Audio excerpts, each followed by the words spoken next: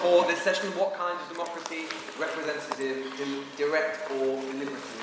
And it strikes me, I've been on holiday for the last couple of weeks, we had some time to reflect a little bit on the absolute maelstrom of the last, certainly since the turn of the year, and really it doesn't take a particularly advanced student of politics to have been sat in the House of Commons, press gathering as I've done week after week after week, and hear and feel the absolute clash of really the type of political system that we have had, that we've had for centuries, that has developed very, very slowly, clashing with one that has come really taken root since 2016, when Liam Fox stood at the dispatch box of the House of Commons, and he said that what has happened in the House of Commons over the last 4 or 5 months is a test. It is a test about who governs. Is it Parliament or is it people? Those were his words, which I think to previous generations of politicians, of political journalists, of those of us interested in politics would have been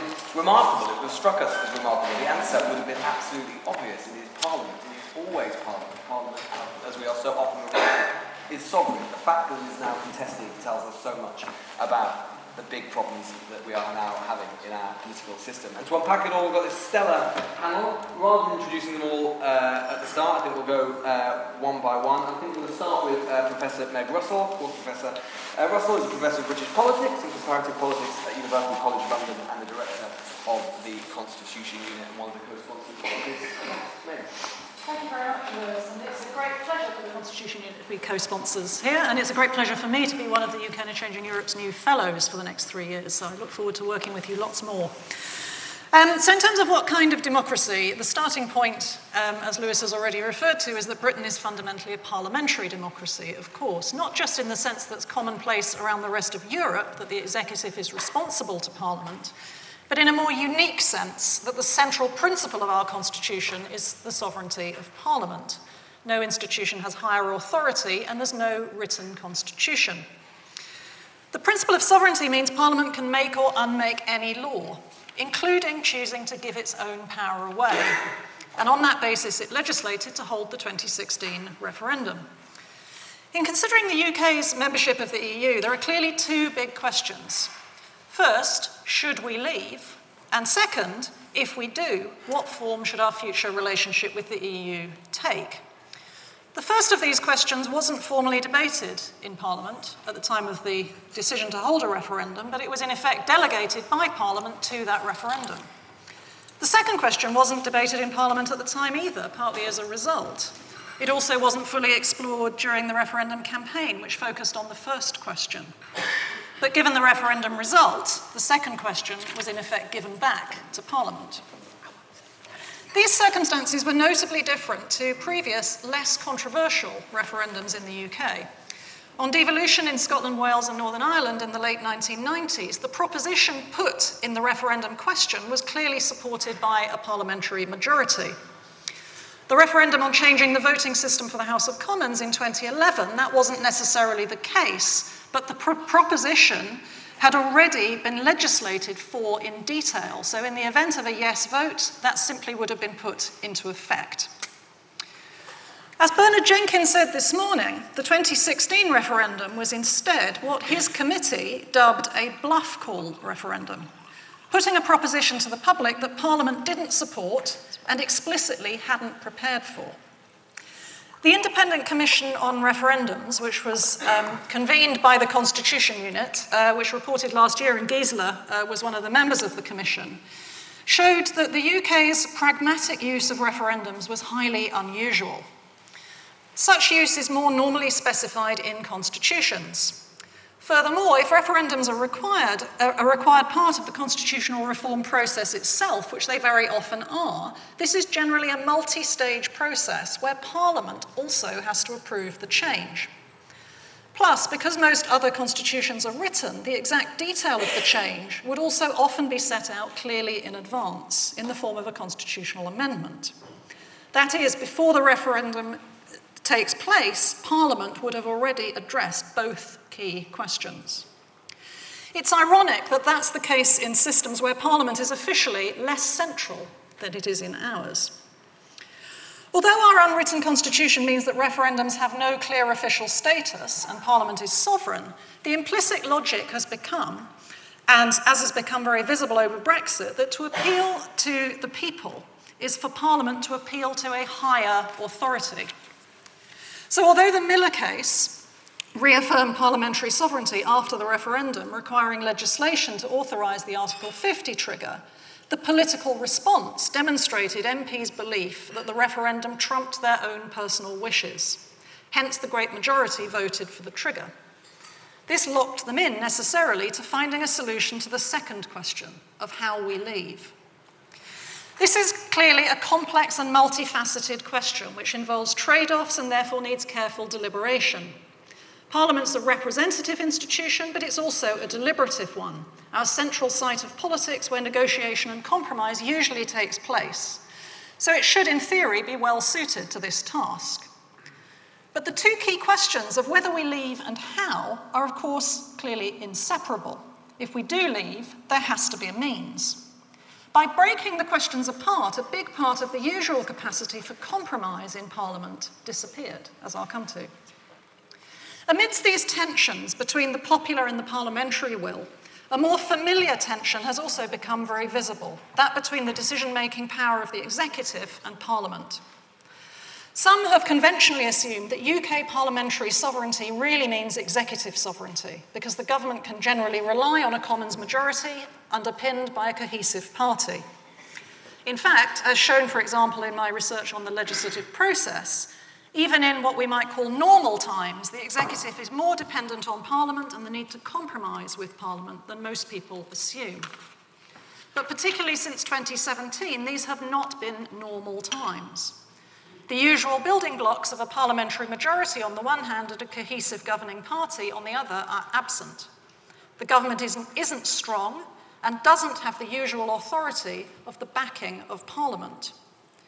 The resulting frustrations have led some to suggest, as Theresa May did in that infamous Downing Street statement in March, that the government is acting on the direct instruction of the people and that Parliament is an obstacle.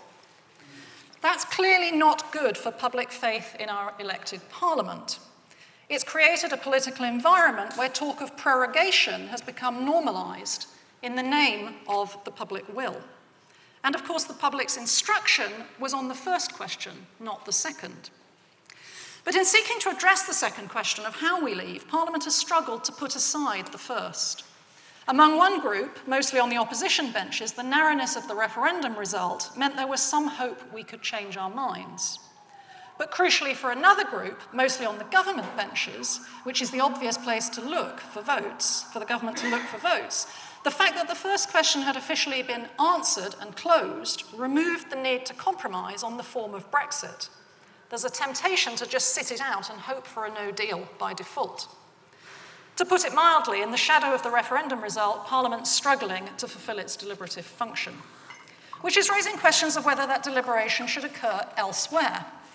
If the first question was put to the people in a referendum, should the second, more complex one perhaps be put to them via the deliberative forum of a citizens' assembly? Could that help break our current impasse?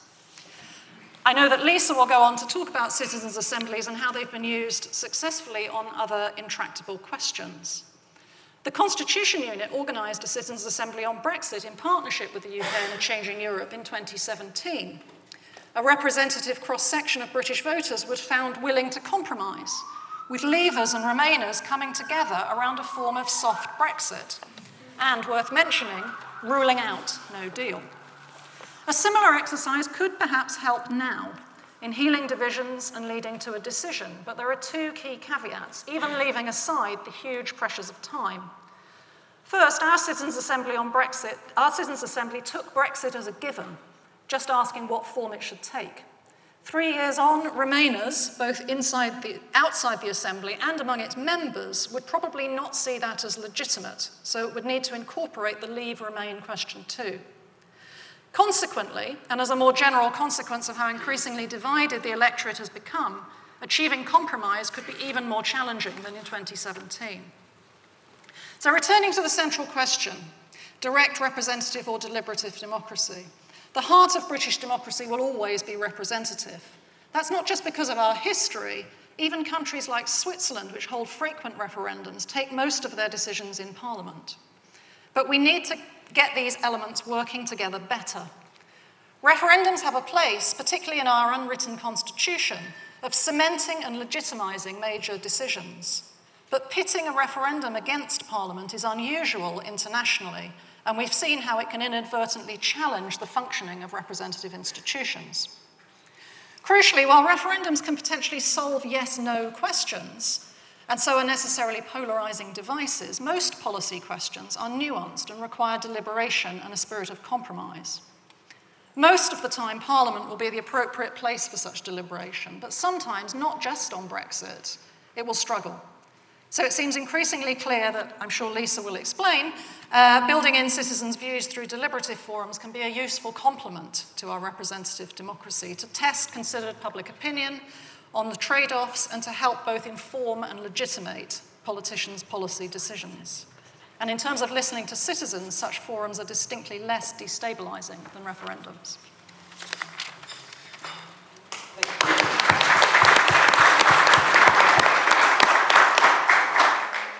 Wonderful, thank you, Meg, for that overview. I think we'll go to Gisela next, actually. Obviously, Gisela, first of all, MP for Birmingham Edgbaston, my neck of the woods, from 1997, but most recently, of course, was the chair of Vote Leave, and as Meg said, was involved with the Commission on Referendum as well. Gisela. Thank you very much, and can I just recommend Meg as the ultimate peacemaker? When she chaired the Commission on the conduct of referendums, first of all, we managed to agree that it's called referendums, not referenda. But much more importantly, we managed to produce a report which Dominic Grieve and I and representative of the SNP, and we all agreed on the framework of that. So, you know, it is possible to reach consensus. But I want us to look at just a little bit further than just the referendum, because what has happened and the events which have led up to a stalemate of 3 years, where for 3 years we're still talking about process. I mean, have you noticed? We're still not talking about substance, which really is quite extraordinary. And the situation which we've got at the moment is a set of divisions which have been in the coming for quite some time. What Brexit has done has simply flashed them out on neon lights on the screen. And you've now got a position where the leaders of the party are not in line with the majority view of their own MPs, and the MPs are not in line with the majority view of their voters in quite a number of cases, or their constituency parties. And what that means is the mechanisms by which you usually find consensus and bridge differences aren't there. Because where do you go to find that consensus? And I think what you're seeing is a playing out of a tension where either the composition of the political parties changes or the label of the parties changes. And of course, we've seen something like that happening in Scotland. The 2017 election in Scotland was between unionists and nationalists. And the nationalists were to the left of the Labour Party, have to all intents and purpose destroyed the Labour Party, and the unionists are the resurgence of the Conservatives. So I think we're going through a massive realignment of political decision-makings. And of course, the reason why, if you do that within a framework, or almost a straitjacket, which doesn't deliver the normal principles of democracy, you start to run into difficulties. And I'm you know, at the risk of someone saying, well, you know, you chief Brexiteer, you would say this, the following 3 points I'm making are contained in a book by a guy called Ivan Krastev, who runs a think tank in Bulgaria, Red House, in his book After Europe. And he makes the following 3 observations, which I think are incredibly relevant. He said, if you live in Greece, you can vote in a government, but of course the government won't make you policies, because the policies in terms of how much spending you've got and how much austerity you've got is made by the Troika as part of your single currency. He said, if you live in Hungary or Poland, you probably feel quite safe to vote for parties of the extreme because you go, oh, but Brussels will never let them get away with it. And on the third one, he makes the observation that we always used to accept that there were some people who didn't need to have a sense of belonging, identity, and community. They were the global travelers. This was Davos movement in its extreme. And we accepted there were different kinds, whereas now we've got the thing that those who want to belong, want to have a sense of community, we kind of sneer at them and feel like saying, once you're a true progressive, you too will be a citizen of India. And that causes us problems in terms of our system of representation, consensus seeking, and opinion forming. Because whilst it is really nice to talk an academic discussion about rights, direct, deliberative, representative, or what have you, there are always combinations thereof. And it is power politics which determines whether it works or not. And for any of you who sit in here thinking that our solution is a written constitution, just enshrine things more, I just give you one word of warning. Do you remember when the Fixed Term Parliament Act was going to deliver us certainty? So we had, it is true, 2010 to 2015, we had a very, very stable government because the Lib Dems made the decision of having a minister in most of the departments. So therefore, their civil servants were given clear instructions. Of course, they were punished in 2015 on the basis that you can't go in election saying, you have no idea what we stopped from happening. The voters don't work that way. And then in 2017, Theresa May did something quite extraordinary, which if you go back to Hansard, nobody anticipated when we voted for the Fixed Term Parliament Act. She just appeared in number 10 and said, I'm going to have an election. And the comments went, they won. Okay, she better have one, hasn't she? So these are big power struggles. So make no mistake about this. And that, now we could go on being doom and gloom about all this, but how do we acknowledge that there's a deep fracture in the process? And how do we start? And I think the deep fracture in the process in the United Kingdom is actually in the relationships between the four components of the United Kingdom, and in particular about England. The evolution of power in England outside London is seriously unfinished business. And I think if you wanted to find one of the reasons about the Brexit vote, who speaks for England was a serious question. And if you think who speaks for England is a slightly whiffy right-wing sentence, I urge you to ask yourself just for a very brief moment, why is Scottish nationalism seen as left-wing and progressive, and English nationalism is seen as slightly odd? And John Denham, last time I was here was activist John Denham, and I really recommend you look at the work he does at Winchester, because he looks at, that question of who speaks for England, and he notes that in the referendum it was very interesting that we said better in Scotland, better in Wales, better in Northern Ireland, but it was better in Britain. It wasn't better in England. And why was that decision taken? But I would like to today sort of offer you a slight suggestion of how we might get out of this. Back in 2015, Min Campbell, Robert Salisbury and I went to see the Prime Minister. And this was in February, i.e. after Cameron had called the referendum. But at that stage, he still assumed, and everybody assumed, that he would win it. And we asked him for permission to work with Cabinet Office, to work as part of the Constitutional Reform Group, about how we could end up with a structure of redefining the power relationship between Westminster and the four component parts, and how we could deal with greater devolution. And I remember Cameron getting quite exercised and saying to me personally, why do you care so much about this? And I said, well, I grew up in federal structures, I have no fear of them, but they require certain checks and balances. But by the way, Prime Minister, whatever the outcome of the referendum, you will be the Prime Minister of a deeply fractured nation. So hence my original observation that the fractures and the reasons have been there quite some time before.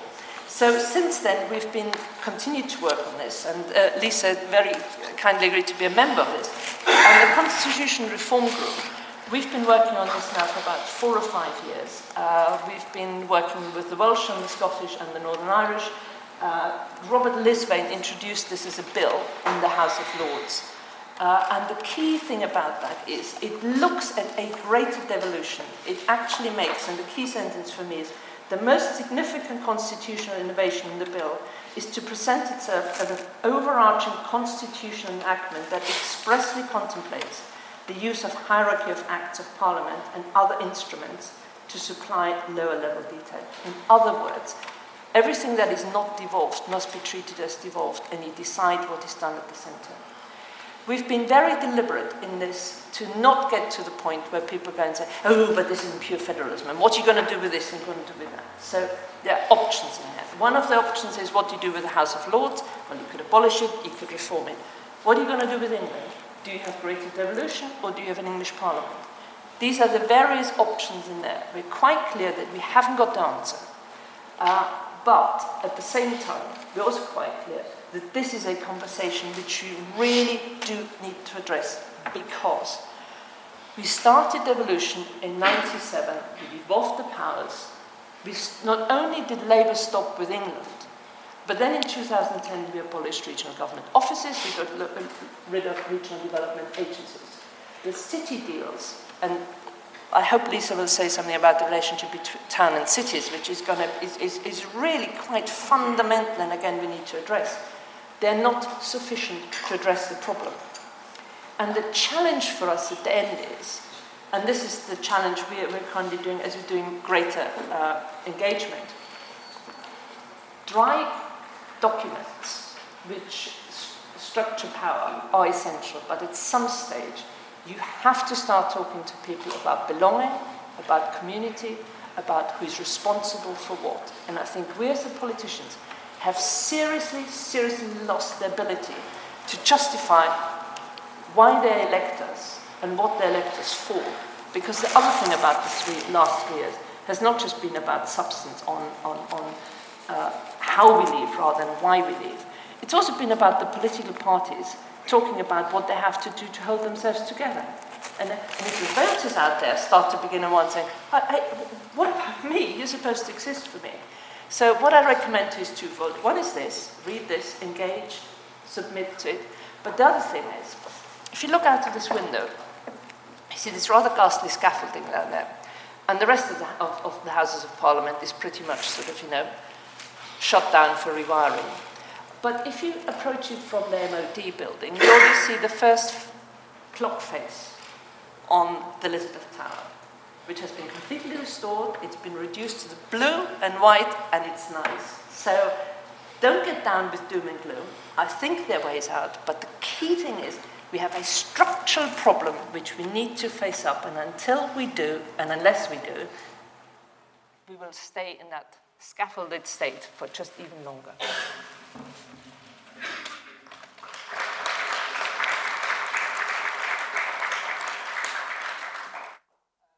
Gisela, I think next, Lord Norton, Professor of Governance at the University as Hull. I'm told he was apparently the youngest professor of politics in the UK at the time. At the time, yeah. Well on that. And has been Director of the Centre of Legislative Studies since 1992. Right, thank you very much. I'll just check the microphone's live by saying what an intelligent-looking audience this is. And yes, I can see from the responses at the back it is. I've been asked, given a particular brief, which to talk about representative government in the context of Parliament and Brexit. So having given that brief, I'll stick to it. So it means saying, overlapping somewhat with Meg, so I may say some of the things she said. I'll just try and say them slightly differently. But what I want to call attention to is the challenge that faces Parliament. Now, if we look at parliamentary sovereignty, it's important to stress that what that tells us about is outputs, and outputs only of the Queen in Parliament. It tells us nothing about process, and certainly not about the relationship between the executive and Parliament. And it's really that I want to focus on. 3 years ago, I gave the Michael O'Reilly Memorial Lecture, and in that I argued that for Parliament, these were the best of times, these were the worst of times. They were the best of times in the relationship between Parliament and the Executive in terms of Parliament's capacity to affect government. They were the worst of times in the relationship between Parliament and people and how the institution was seen. A couple of months ago, I gave the Bingham Lecture at Oxford, and there I argued that for Parliament, these were the worst of times. They're the worst of times in relation to the Executive, they're worst of times in relation to the public. People didn't really think very highly 3 years ago of MPs. They didn't particularly trust MPs. Now they don't trust the House of Commons. That is the essential difference. Now, let me just start with the Hansard Society's latest audit of political engagement. One of the questions it found that 42% of those questioned agreed with the statement, many of the country's problems could be dealt with more effectively if the government didn't have to worry so much about votes in Parliament. 42%. Now, we don't know how many would have answered affirmatively if that question had been asked before, but it wasn't asked before because it would have seemed a ridiculous question to ask. That exemplifies the nature of the change. So, just to give it a bit of context, we are a representative form of government, but we are a distinctive form in terms of the Westminster model. That is the product of history. It's the product of critical events that have determined the relationship between the executive and Parliament. You've got the 13th century, the actual development of Parliament, of the king decided he needed assent to raise taxes. So calling people together to give assent, it was reacting, it was an assent-giving body. Functions we ascribed to it developed over the next couple of hundred years, but it was a responsive body, the king coming forward with demands to which the Parliament responded. You then had the Glorious Revolution of 1688. That was Parliament asserting itself, but as an assent-giving body, it still looked to the king to be a real working king, a king who come forward with a policy. So Parliament wasn't trying to make policy, it was merely saying the king could not go round Parliament when bringing forward law. So institutionally, Parliament's very important. You cannot avoid it, you have to go through it. But it is the executive, then the monarch, bringing forward the policy. And the third critical event was the development of the franchise in the 19th century, the Reform Acts, that transformed our system. But it transformed a relationship. It didn't transfer power from monarch to Parliament. It transferred power from monarch to ministers. And within the legislature, established the primacy of the elected House.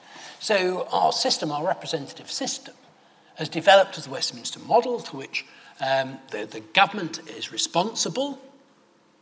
It brings forward measures of public policy to which Parliament then responds.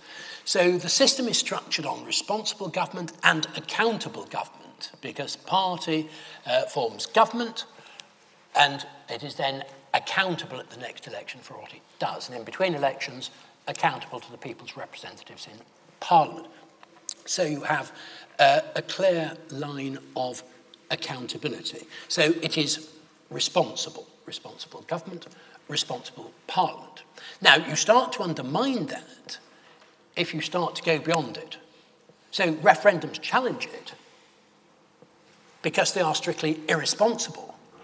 Electors cannot be accountable to themselves. They cannot hold themselves responsible for the outcomes of a particular referendum. They have no responsibility for implementation.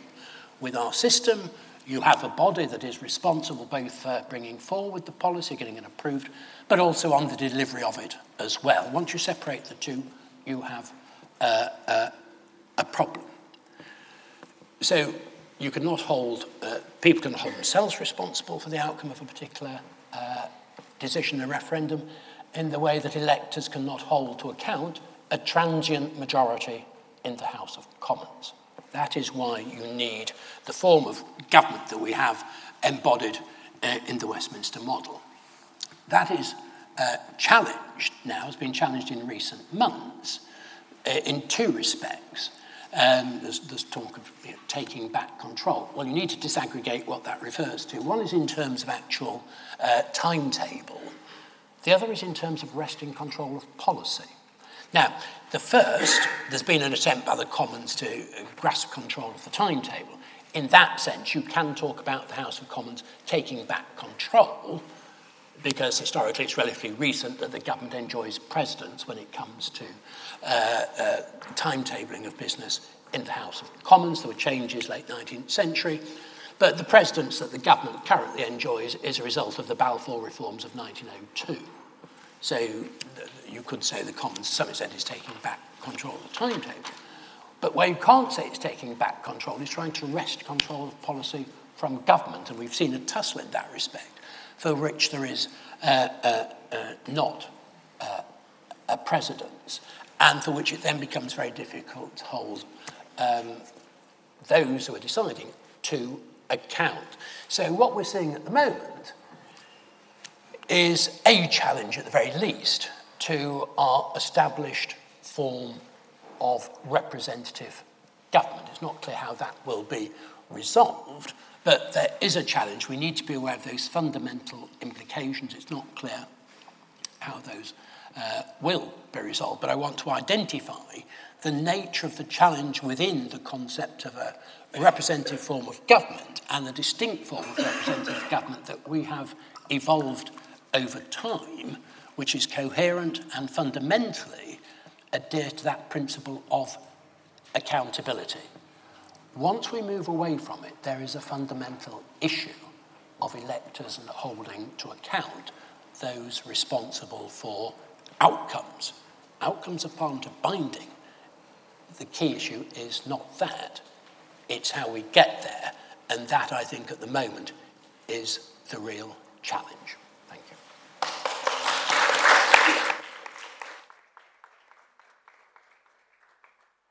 Thank you, Philip. We'll return to lots of that during questions, I'm sure. Last but not least, of course, Lisa Nandy, Labour MP for Wigan from 2010.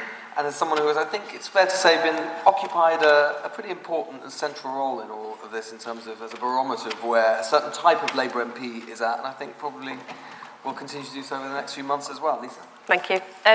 So we've been thinking a lot about representative democracy here today, and actually we've been thinking a lot about representative democracy for the last few years. It sort of struck me as people were talking that I hadn't really given it a huge amount of thought, to be honest, until actually after I stood for Parliament and became a Member of Parliament. And in 2010, I was the newly elected MP for Wigan, and I went down to Wigan Athletic to watch a football match with some friends. And one of them said to me, "Isn't it weird to think, as we looked over at the opposite stand, that most of those people voted for you?" And I looked across at this sort of incredible sort of amount of people and thought, I mean, of course, they didn't vote for me. They voted for Labour, and they voted for a set of ideas and for a manifesto and for all sorts of very complex reasons. But nevertheless, there were these people in their tens of thousands who had put a cross in a box next to my name, despite the fact that they'd never met me and that many of them never would. And it feels, I don't know how to describe it, it feels awesome in the very literal sense of the word. It almost feels overwhelming, actually, because you don't just take on a role as their representative, you don't just go down to Parliament and, try and do a good job and scrutinise and spend time on committees and cast votes. You're actually not just their vote, but you're their voice. And often in opposition, to be really honest, all you can give people is a voice. And by giving them a voice, you give them some sense of stake in the system and you give them some kind of dignity as well. But it's quite an awesome thing. And I think that's the first time that I really started to understand just quite how unusual representative democracy is. And what I've come to understand over the last few years, for me, this started when David Cameron called the referendum, and I went back home to Wigan on the Friday night and did a meeting in the local Unite office with a group of trade unionists who were all people who I'd fought alongside for almost everything that the Labour movement has ever won, who were all absolutely certain that they wanted to leave the European Union and were completely at a loss as to understand why I was campaigning for Remain. And I started to think there's a problem here, because I'd just left Westminster where it seemed absolutely obvious to every single one of my colleagues that we were going to win that referendum, that it was going to be a walk in the park, that there were going to be no problems. Very, very few people, some honourable exceptions, but very, very few people saw Brexit coming. How could it possibly be that in a representative democracy we had almost all of us come so unmoored from the people and the communities that we were supposed to represent that we didn't see what is basically a political earthquake that was about to happen? And this isn't just on Brexit, actually. After the vote to leave, a group of friends and I, the academic Will Jennings and the data analyst Ian Warren, got so fed up with hearing our towns described as these left-behind wastelands where people had so little left to lose that they had to go and vote to leave the European Union, too stupid to understand the question, too racist to care, that we decided to set up a think tank called Centre for Towns, which was about trying to get a much more systematic approach to what's happening in our towns onto the political agenda and start to explain some of this to a group of people who just clearly still now, 3 years after the referendum, don't seem to understand what's just happened. And one of the key things for me that I've been trying to explain to people that I work alongside every day is that quite often, and in fact since I became a Member of Parliament, perhaps longer, the political debate that I'm involved with in Westminster just seems completely and utterly irrelevant to my constituents in Wigan. It's not that they're opposed to it, it just isn't relevant. It doesn't resonate with them and the realities of their lives. It seems to me that we've got a big problem, and this is the problem that in the last few years, populists of both left and right have moved into and have filled what is essentially a deeply dangerous vacuum. Because the argument that populists make is that the system is illegitimate. It's not just that people like me are illegitimate, that we don't properly represent you, that we're not like you, that we can't possibly know or understand the reality of your lives. It's that the whole system is illegitimate, that nobody should be able to make decisions on behalf of another. And that's why I think people like Nigel Farage get away with it. Because our response on the left, at least, tends to be, but look, he's not a man of the people, you know, he doesn't really drink real ale, he doesn't know what your life is like. But actually, those attacks on people's character, their background, their integrity, they don't work, because the argument that he and many others on left and right are making is that the system itself is illegitimate. It's rotten and it's broken and it needs to be replaced. And this is an argument that largely I think they're winning. When I talk to people in my constituency, I've felt the shift even in the last 3 or 4 years. And that comment about, you know, it used to be MPs that were considered illegitimate, now it's the House of Commons. It's not very often that I sit on panels like this and hear the same sort of language that we're hearing on the doorstep, but that is absolutely what we're hearing repeated back to us on the doorstep, and it's new. It's only in the last couple of years that we've started to hear it. People railing against Parliament. They used to use the language of MPs, now they use Parliament. And we're all in this system that will collapse, and it will take us all down with it. That is what is at stake in the end. I think can liberal democracy survive? And that is a genuine question, and one at this juncture that I genuinely don't know the answer to. But I do know that it matters, because it's not just Parliament that is currently under attack. If you look from left to right, you will find political leaders of every political party on both the front and back benches engaged in this populist rhetoric, undermining the legitimacy of the judiciary, of the media, of civil servants. And there's a problem here, because these things have grown up over hundreds of years in order to protect minority rights. That is absolutely essential in a liberal democracy. And there's more than that. Michael Walzer, the philosopher, puts it best, I think, when he says, never think that the blood-dimmed tide is a threat only to immigrants and minorities. It is a threat to us all. We all need constitutional protection. We all need a centre that holds. And so what do we do about it? Well, I say that we adapt or we die. And these institutions that we've currently got, that were built in a quiet past, are just completely inadequate to the stormy present. And we've got to think seriously about how we reform this. This used to be the sort of thing that really excited academics. Now you'll find MPs around Parliament huddled in corners debating hotly how this happens. Not enough of us, that is true, not enough of us have woken up to the scale of the crisis, the tsunami that is coming our way.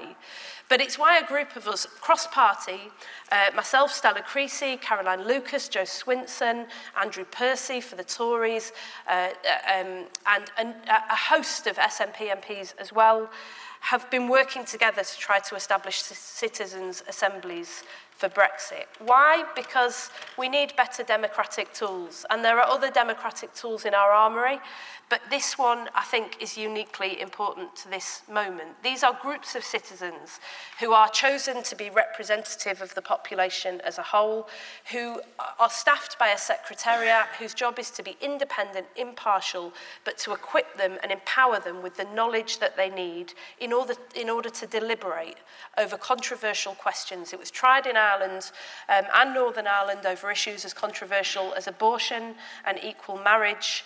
They make recommendations to Parliament. They don't replace Parliament. One of the common responses that we had from colleagues in Parliament who've been around a bit longer was, you know, there is such a thing as Parliament, as citizens' assemblies, Lisa and Stella, and it's called Parliament and it's your job.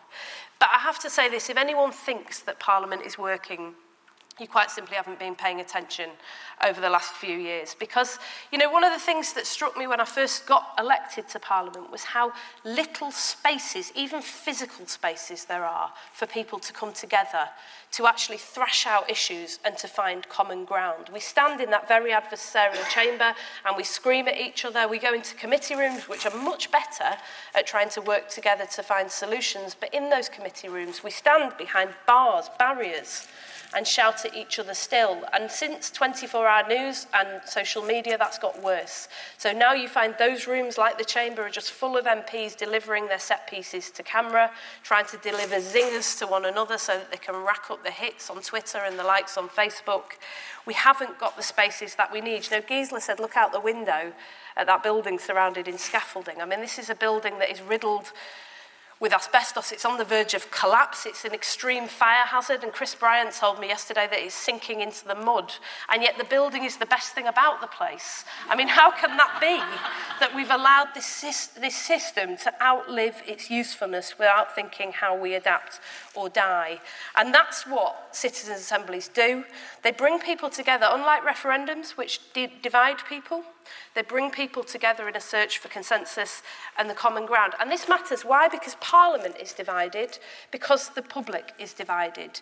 The geographer Danny Dorling did a piece of research a few years ago which showed that on almost every major values question, the public is divided and becoming more divided. And geographically, this division between towns and cities, I feel it all the time, the big urban centres and those areas outside, is growing and growing and growing, so that he found you have never been in human history less likely to live near someone who thinks differently to you. Now, that is a big problem, because our political system, our representative democracy built on constituencies, means that I hear one thing in Wigan and Stella hears something completely and utterly different in Walthamstow. So while in Walthamstow a second referendum seems inevitable, you put Remain on the ballot, it will win, and this problem will be solved. In Wigan, that just seems absolutely, utterly absurd. And that's why we need new tools, and God, do we need them. And I'll just finally say this, that we're going through one of those moments that Gramsci talked about, these kind of moments where the old is dying and the new is yet to be born. That settlement that has lasted, that political settlement that has lasted all of my life, I was born in 1979, has collapsed. The public won't accept it anymore, where representatives make decisions on people's behalves and hand them to them. Those decisions often remote and opaque, but nevertheless, if they're sound, they will stick. That settlement that says that we can concentrate wealth and opportunity in a few areas and bring the trickle-out effects to help bring up people at the bottom and drag some areas along in others' prosperous wake. All that has gone, and to be honest, I'm glad it's gone. But we're living through this moment where the old is gone, the new is yet to come, and we've got to think seriously about how we build it. Now, Gramsci said, in those moments, you get these morbid symptoms. And my God, we're living through some morbid symptoms, aren't we? This is a deeply unsettling moment in history. Our political culture feels like it's on the verge of collapse. Every single issue is a wedge issue. I was looking at Twitter before I came here. I don't know why I do it to myself, but there it was. And I was just, fielding stuff from left and right with people goading each other to condemn every single thing and every single person that is currently acting in the political arena. We can't go on like this. The world is seen in terms of black and white. Issues are either right or they're wrong. And as a consequence, depending on which side you pick, everybody is either good or evil. We haven't just lost the ability to grapple with the complexity in the world. We've actually lost or started to lose the ability to understand one another. And this is really serious. I think, I spend a lot of time trying to say to people, in two very different parts of the country, we need to calm down, we need to think more rationally, we need to think more calmly, but actually say to you today that I think this is genuinely an alarming moment. We've got to do things differently, and that's why I say we adapt or we die.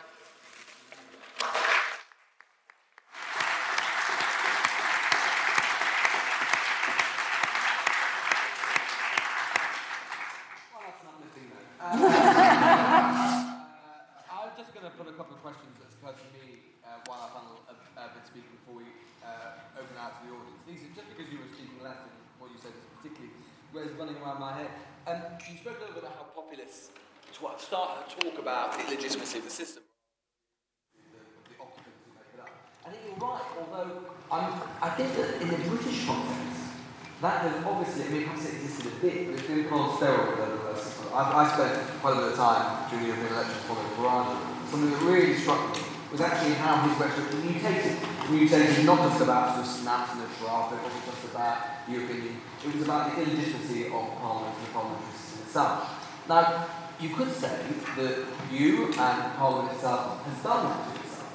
Because you could say, well, if Parliament had just voted for the deal in January, that space wouldn't have existed.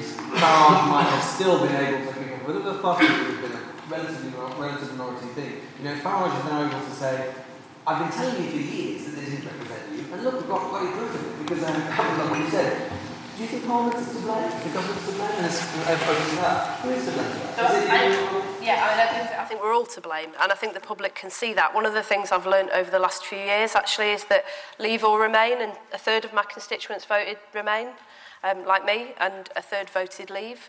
But, often families were split about that issue, but they're not clubbing each other over the breakfast table. They're largely getting on with it, and they'd quite like to see Parliament get on with it too. Now, of course, that means different things to different people, and it's more complicated than that. And that's the sort of ongoing conversation I've been having with them. But actually, if you look at what has happened since the referendum, it's not just that I think the public can detect that there was no real seriousness around trying to get this issue resolved. It happened at a time when the political parties had become very, very partisan in our rhetoric.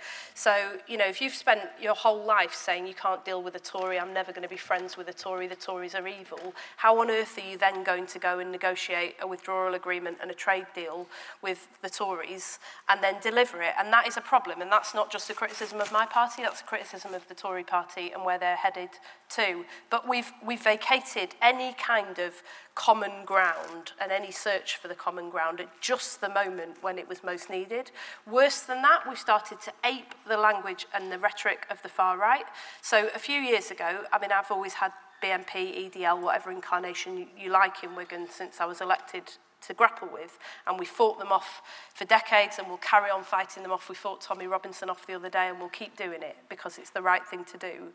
But, it doesn't really help, because I'm now not just fighting that sort of language from the far right, I'm fighting it in Parliament too. When I walk into Parliament, I hear colleagues, friends of mine, screaming the words traitor and betrayal at one another, language that I only ever used to hear at far right rallies, the sort that you frequent nowadays, in the name of journalism, I should say. But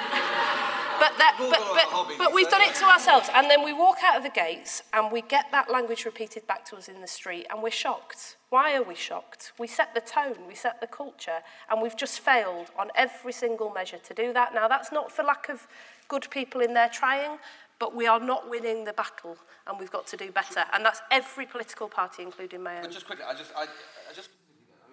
does strike me, you might be in a very different place now. I mean, now is the deal, we can come on to this, it's the deal we're suddenly to be voted on again with some of the members of Johnson bringing it back in some form. Are you going to my fault? No, okay.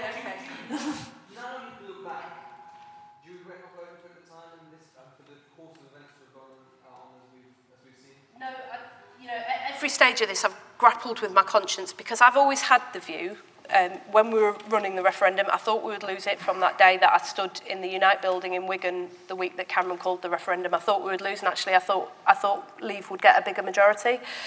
But I've always had the view that if we got a result from that referendum, we had to try and respect it and deliver Brexit. Now, we got a result. I think I've honoured my side of the bargain. It takes huge political capital, especially in this current toxic, black and white, divided political arena, to go and sit with the Tory Prime Minister and try to thrash out details of Brexit. We'd almost got there, and then she resigned.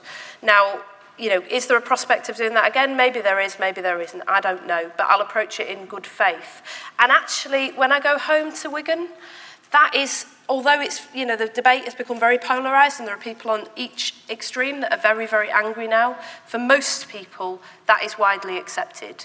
And whereas, although I deal with much more anger from the public now, whereas 3 years ago, it was relatively unusual for somebody to come up to me and say, look, you're doing a good job, keep going. Now, that is daily. In fact, happened on the train on the way here this morning. By the way, Rory Stuart came to Wigan during the leadership, when he was in the leadership contest, and got exactly the same response. People were coming up to him in the town centre saying, look, I'm glad you're trying, thank you for trying, we believe you, we respect you, keep going. I think there is a silent majority out there in this country who just want to see their politicians behave with some integrity and show some leadership, and you can make a case on either side of that Remain-Leave divide, as long as you're doing it with seriousness and intent and integrity. And at the moment, they look to British politics and they just don't feel that we are. For the academics on the panel, the word, I think the thing that is not discussed enough, I think, in these debates, and the thing that we're all grappling for, what the political system is really grappling for, it strikes me, is legitimacy. We're trying to confer legitimacy on a new political settlement, whether that's the deal, whether that's remaining, whether that's leaving without a deal. Legitimacy is the thing that is being grappled with. And it's one that the representative system that we have doesn't seem to be able to confer as it stands. So, what do you think? Is there anything, do you think, that now could confer that legitimacy? And indeed, are there any examples of other countries who have gone through this sort of constitutional moment like this in modern times that might have been able to get itself out of it, either with constitutional innovation or whether it's with, or whatever, I don't know at this point? Philip may have other ideas, but I think, as I indicated in my remarks, we've managed to put ourselves in a pretty unique position by using a referendum in this way. I certainly, for the work that we did on the Independent Commission on Referendums, we didn't find a parallel to this. And the problem, which the Commission did, as Gisela said, across all manner of divides, including herself and Dominic Grieve, who's about to arrive, I assume, reached consensus on, was that it is a mistake to put a big question to a referendum without a prospectus for what the change will mean. And that's what Bernard Jenkins meant by the bluff call referendum, that there was very explicitly no preparation for the outcome that the Prime Minister didn't want. And that's landed us in a big lot of trouble. And I think that, as I said, MPs have accepted that the referendum itself had legitimacy. And as Lisa said, a lot of people have compromised a long way. I mean, a lot of those people who voted for the trigger didn't want to Brexit, but they compromised by voting for the trigger. It's actually the people at the other end who've tended to be uncompromising. Yeah, of course. They would just see that as automatic. Yeah. I mean, because that's how the referendum was sold to them. Yeah. That's a fundamental problem. Yeah, but I mean, I think in terms of legitimacy, I do hold out some hope, although now we're in such a tight time corner for the kinds of proposals that Lisa advocates on citizens' assemblies, because those bring people together who do not bring baggage in terms of prior views, in terms of representative promises that they've made, and on the citizens' assembly point, and we'll come around this, but isn't the problem with the citizens' assembly is it has no precedence in our constitutional apparatus? That is a problem. And so in terms of conferring legitimacy that I'm talking about, you say it to people, people understand what a referendum is, they understand what an election is, and I'm interested in your views on how the Fixed Term Parliaments Act is screwing this up. Clearly, an election could be a way of conferring some legitimacy. They know what an election is, they know what a referendum is. They don't have a bloody clue what a citizens' assembly is. I think that's completely true. We can point to places like Ireland, but we don't have a background of them in this country, and so that is a risk. And I think there is also a risk that we are now so polarised that whatever the outcome of such an assembly is, the people whose position it does not support will denounce it as illegitimate straight away.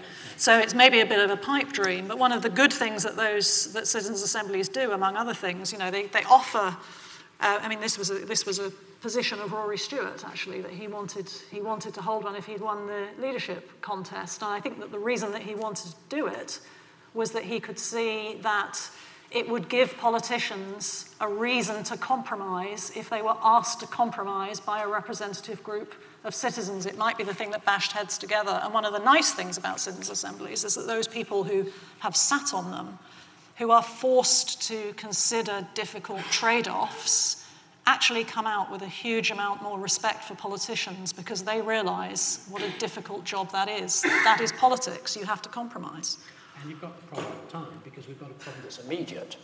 And there's a problem in discussing constitutional reform almost as a displacement activity rather than getting on and solving the problem. And as you implied, the problem has to be resolved within the existing framework. And of course, MPs will respond, we've got a citizens' assembly, it's called the House of Commons.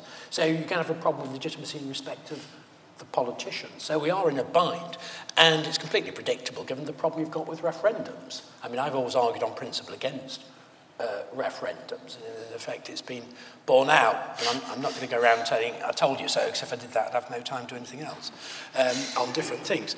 And I used to get very annoyed with politicians who used to come up with me, I so agree with you, I don't like referendums, but I think we should hold one on X, and that's why we end up with them, because it's resolving the issue that you feel most remarkable about, and ignore the wider constitutional implications. So we end up in a situation where you're offered a binary choice, and my key point is then it's irresponsible. Electors can't hold themselves responsible for what they've decided, and they don't particularly want to. People we know from the surveys aren't particularly themselves involved in getting involved in politics. They want the others to do it. But once you've sort of whetted the appetite, given the meat, they generally are in favour of referendums. I mean, the proportion has declined, but they're still in favour of referendums, but not prepared to accept responsibility for implementing them. And the problem with the referendum is you know definitively how people have voted, but you don't know definitively why they voted. We get all these people who somehow know why 17.4 million voted. It's amazing how they can see into the minds of 17.4 million people. All we can say definitively is how they voted, and that's the bind we find ourselves in. During the campaign, did you think about any of these things? Did you think about, I don't know, Jodie, did you anticipate any of these problems coming down the line, or did you just think that it would be quite straightforward? And I don't mean in terms of the implication of the policy, I don't mean in terms of the implication of policy, I just mean in terms of what we're talking about. The problem is, politics is about trust, consensus and power. And any of the structures which we put around it depend on the circumstances, the nature of the question, and the conditions on which you impose it. I wanted a referendum on the Lisbon Treaty on the simple basis that there was a significant shift of power, and you would have had a very clear choice as to what a yes vote would have meant. A yes vote would have meant I agree to that change of power, and I have a constitutional contract here which tells me how it's shifting, and a no vote is I have the status quo. I think there is a place for referendums in terms of when you actually change the relationship of power. The Welsh referendum on the last vote was won on a 0.7% majority with a, I think, was it 51% turnout? So, they don't have to be contentious. Then you've got things which are deeply divisive issues or deeply moral questions. So in the United Kingdom, we didn't have a referendum on abortion, but unlike the United States, which did it judicially and therefore continues to have things, it came in through a private member's bill. So it wasn't the government which was proposing. You had a process of finding things. So the thing is, we tend to get to one positions and then sort of say, and by the way, the worst reason for calling a referendum, which was the reason for this one, and by the way, the same one, the reason for Wilson's, was because your own party was divided. So if you call a referendum because you can't get your own mates to agree with you, And then the public comes back and tells you something you didn't expect, you've got a problem. So let's come back to trust. The reason why I think the Citizens' Assembly, whatever you call them, and that we've got a tradition or not, is we have to find a way which is fairly local, because anything which is beyond people's local communities, they now no longer trust, which is a process they have faith in. And certainly if you do proper community politics, where you genuinely don't have public meetings because you want people to agree with you, you have a sequence of public meetings where you have a sequence of evolving questions and you bring it forward. I think it is so crucial that unless we get it back to the grassroots, so that when Lisa next time goes to the football stadium and she looks across there, she will have been through a process where even though half of them over there probably don't agree with you, but they think you've honestly tried in a process to find a common voice, and you're only going to do that in your football stadium, you're not going to do it down here. Marvellous. Right, we've got a little bit of time to take a few questions, so let's take it with three, I think. Gentleman at the back has been trying to agitate for a while. Is it? Can you hear me? Hello? Hi. Yeah, my question is, when asking my parents about Brexit and the EU, because they were the ones, I wasn't even born then, but I was asking what was it like when they were in the UK, and they says, well, we were asked to vote for the customs union. I says, what happened then? It says, well, we got the EU. I says, I don't understand. What's the difference? And then I started doing the research for the last few years, and I learned about a gentleman who flagged this up in 1975. His name's Peter Shaw. And Peter Shaw actually was directing his conversation at Ted Heath and saying, well, actually, how did we actually join the EU? It was actually treason.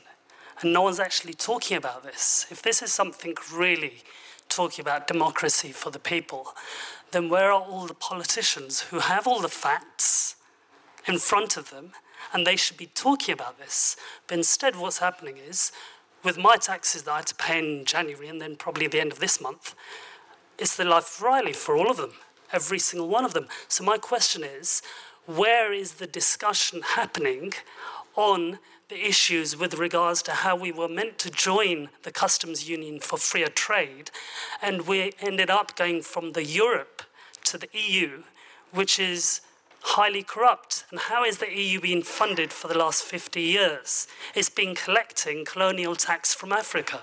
So we shouldn't really even be in this prominent position. But why is no one actually talking about this?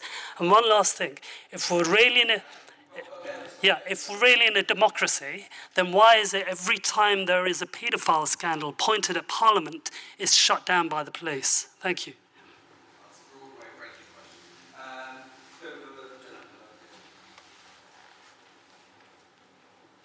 Robert Whitfield. I don't speak very well in public. So excuse me. Meg Russell knows me. I don't. So is Lord Norton. If Parliament is responsible for its own demise as a result of its own actions, it called a referendum, and it's vulnerable. But therefore, it is. If it's vulnerable, it's therefore self-harming. So therefore, that being the case, that if they can learn to tell the truth sometime in the future, they may get more trust. And that's why I'm far too big an argument for me to put in words now, but I've written about this. And what I'm saying is, if Parliament's sovereignty, it's got to prove itself. It's got to qualify that. It won't qualify it by continuing to tell lies, which is allowed to do in law. My Lord Norton mentioned, in fact, one of the acts that gives Parliament sovereignty. He said that the statute says that the Parliament agreed not to let the monarch interfere in the courts. In actual fact, the statute's not written that way. It affects everybody, every citizen in the UK. I can enlarge on this in private if so wish, but it's far too complicated. But truth is sovereign to me, and those that don't believe in the truth, therefore believe in untruths, and therefore in lack of trust. Okay, thank you very much. The lady there in the far corner,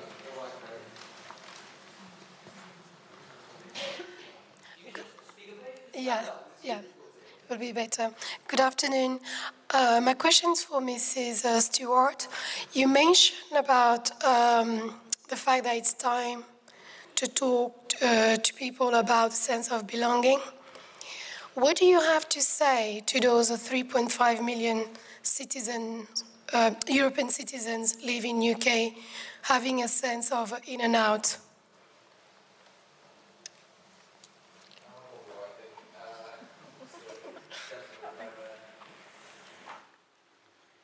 Thank you. I'm Daniel Wincott. I'm Research Director of UK and Changing Europe. I'd like to pick up on some of the things that Gisela and Lisa said in particular. Is there not a more fundamental question about what kind of democracy we have, which is about the nature of the demos, and particularly the demos in England? Now, both of you talked about England in the context of devolution, and there's a strong argument that England is an over-centralized country, but what about England as such, as a nation?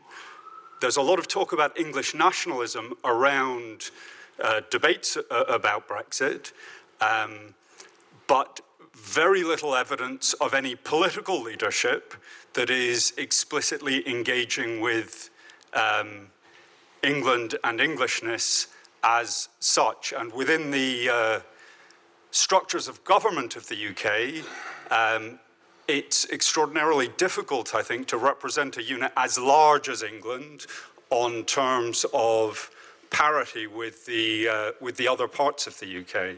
So do you have thoughts about England and the English as a demos? Yeah. It is one of my sources of extraordinary regret that immediately after the referendum, Sundar Katwala, is he British Future? Yes. Is he British? He set up a group and we worked on proposals for EU citizens. We actually at the time worked with the Home Office to deliver something which would peg the process. Even we went as detailed as saying we would peg it at a cost of the application of a new passport.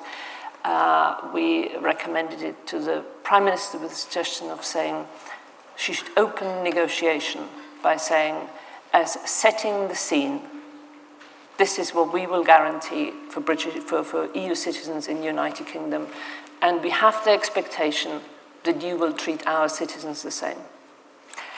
Sadly, that was not done, and it still grieves me to this day that it's become, because this is quite different from haggling over tariffs. So I think they've got as much as someone who came here at the time of the first referendum on the EU, carrying a green passport from the Federal Republic of West Germany. I know what it feels like, and I think this is something we definitely got wrong. But can I talk about English demos? I was saying to someone the other day, why is it okay to be Scottish? Why is it trendy to be Scottish, but it's not trendy to be English? And he says, well, and if you're Scottish, you can go to Glasgow and feel trendy and smart, and not to Edinburgh, and you've got an intellectual place where you are. He said, if you're English, it can't go to London. I mean, London isn't England in that sense. And the closest you get to a place where England meets is the Chelsea Flower Show and the Royal Horticultural Society. And I think there is a real problem of how you define. That is why, for example, in that bill, we offered two solutions. You could do an English Parliament, and then the role of Westminster, or you've got greater devolution. But the other bit of my brain goes and says, even in Germany, where you ended up with a federal structure, and a pretty well-functioning federal structure, but that didn't work until you broke up Prussia, because Prussia was disproportionately so much bigger than the other parts. So we do have a challenge, and that's why I think, but we need to start that conversation, because you're right. All I can tell you is the solutions we're offering at the moment aren't working. And you have identified the problem, and we're trying to offer some options in that bill, but we need to find an answer to that. Just very quickly, take a couple more questions, just one sentence questions, please, and then we'll just wrap up. I know this lady is very keen, so please. Thank you. Alex Runswick from Unlock Democracy. I want to say a very quick thank you to Lisa for her speech, which helps restore my faith. But I'd like to see a deliberative process which leads to a citizen-led constitutional convention and a new set of political rules for our political system. But obviously, Gisela has already indicated that wouldn't be her priority. Given that, as the Hansard Society's audit shows, 63% of people think that Britain's system of government is rigged to the advantage of the rich and the powerful, what one reform would the panel introduce to challenge that perception? Very good question. Gentleman out here.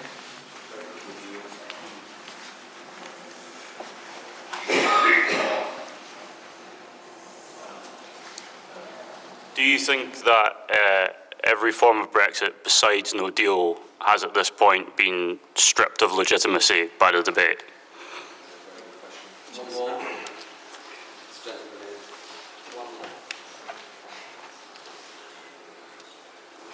Yes. Is this on? Doesn't sound like. Anyway, there's a lot of talk about citizen councils, citizen juries, but an important difference, an important loss, which I think has been deliberately glossed over, is to have anonymity, because you can be victimised for speaking out at a jury. A criminal jury is always behind closed doors. Now, a recent example of that was in Birmingham, where the mothers who stood up against the schools in Birmingham have been barred from the schools themselves. So what was the loss of anonymity? Does that invalidate your exercise before it's even started? Very good. Just quickly, if we won't wrap up, one reform in the Constitution unit. That's a horribly difficult question. Let's say more experiments with citizens' assemblies for now. And I would say on the citizens' assemblies, I'm in part responding to the man over there who says that is Parliament self-harming. In some respects, I think there is some truth in that. Because citizens' assemblies not only contain different kinds of people to Parliament, they also make decisions in different kinds of ways. And one of the biggest disappointments, I think, of the past few months has been the unimaginative way in which the indicative votes will run. Because the way in which you encourage people to, compromise on citizens' assemblies is to actually force them to face the trade-offs and to choose what they would if their first choice wasn't available.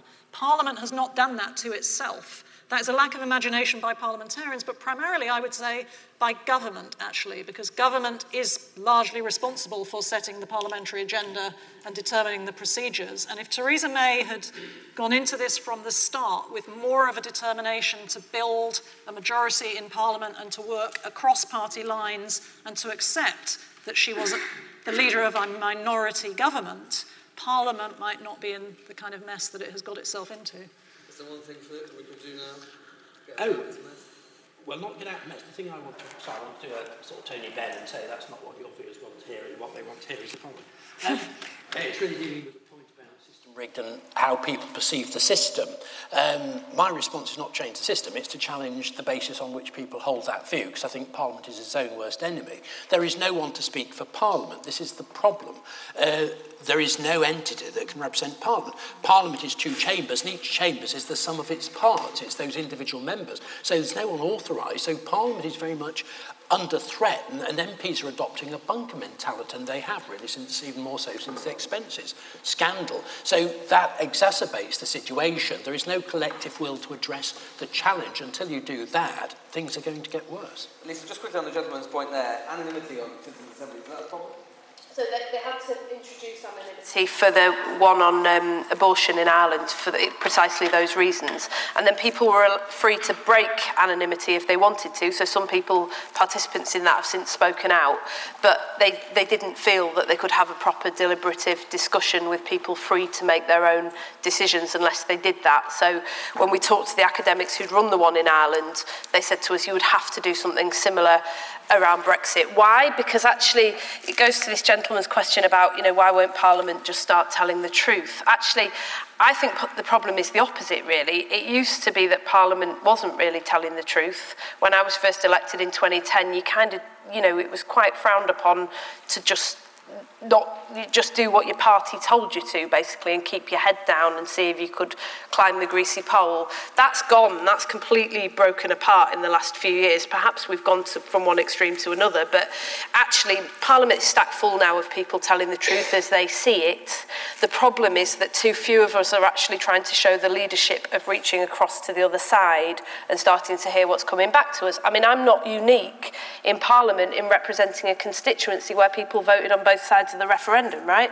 A third of my constituents voted Remain, and in recent months I've been more concerned about them than I am about anybody else, because I went to a public meeting the other day and a woman got up and said she'd signed a petition for the people's vote, and then she said, I know it was wrong, I'm sorry, but I just felt we had to do something because this is such a mess. And then she burst into tears in the middle of a public meeting. I suspect the same is true of people who voted Leave in heavily Remain constituencies. I think we've got a real problem, and that's why I've said from the very beginning that I respect the result of the referendum, but my God, I want to live in a country where the 48% know that they have every bit as much a stake in the future of this country as anyone else. And finally, I would just say thank you for that, really appreciate it. And I don't think that it's about challenging the perception that the rich and powerful have too much influence in this country. Actually, I think that is the reality. I think Brexit was all about power and agency, and that's why Take Back Control caught the mood in towns like mine, like no other slogan in my lifetime. And you have to let people back into the conversation with real power to shape the communities they live in, the future of themselves, their families, their lives, their towns. And for a long, long time, what they've seen is that disappearing out of reach, and that settlement won't hold anymore. And that, I suppose, just finally, is why I'm optimistic, because this is a mess. There is no question about it, it's a mess. But that system had to break, and what comes next is largely up to us, and we've got to grab it and shape it and do something with it.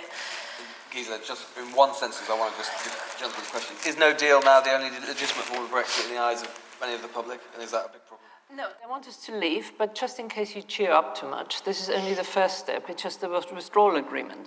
The really difficult one is now what's the relationship. But can't you say, if we get to a position that people feel it's all about power and their voice doesn't matter and is not respected, then the people will feel that only the power they have to is to say no.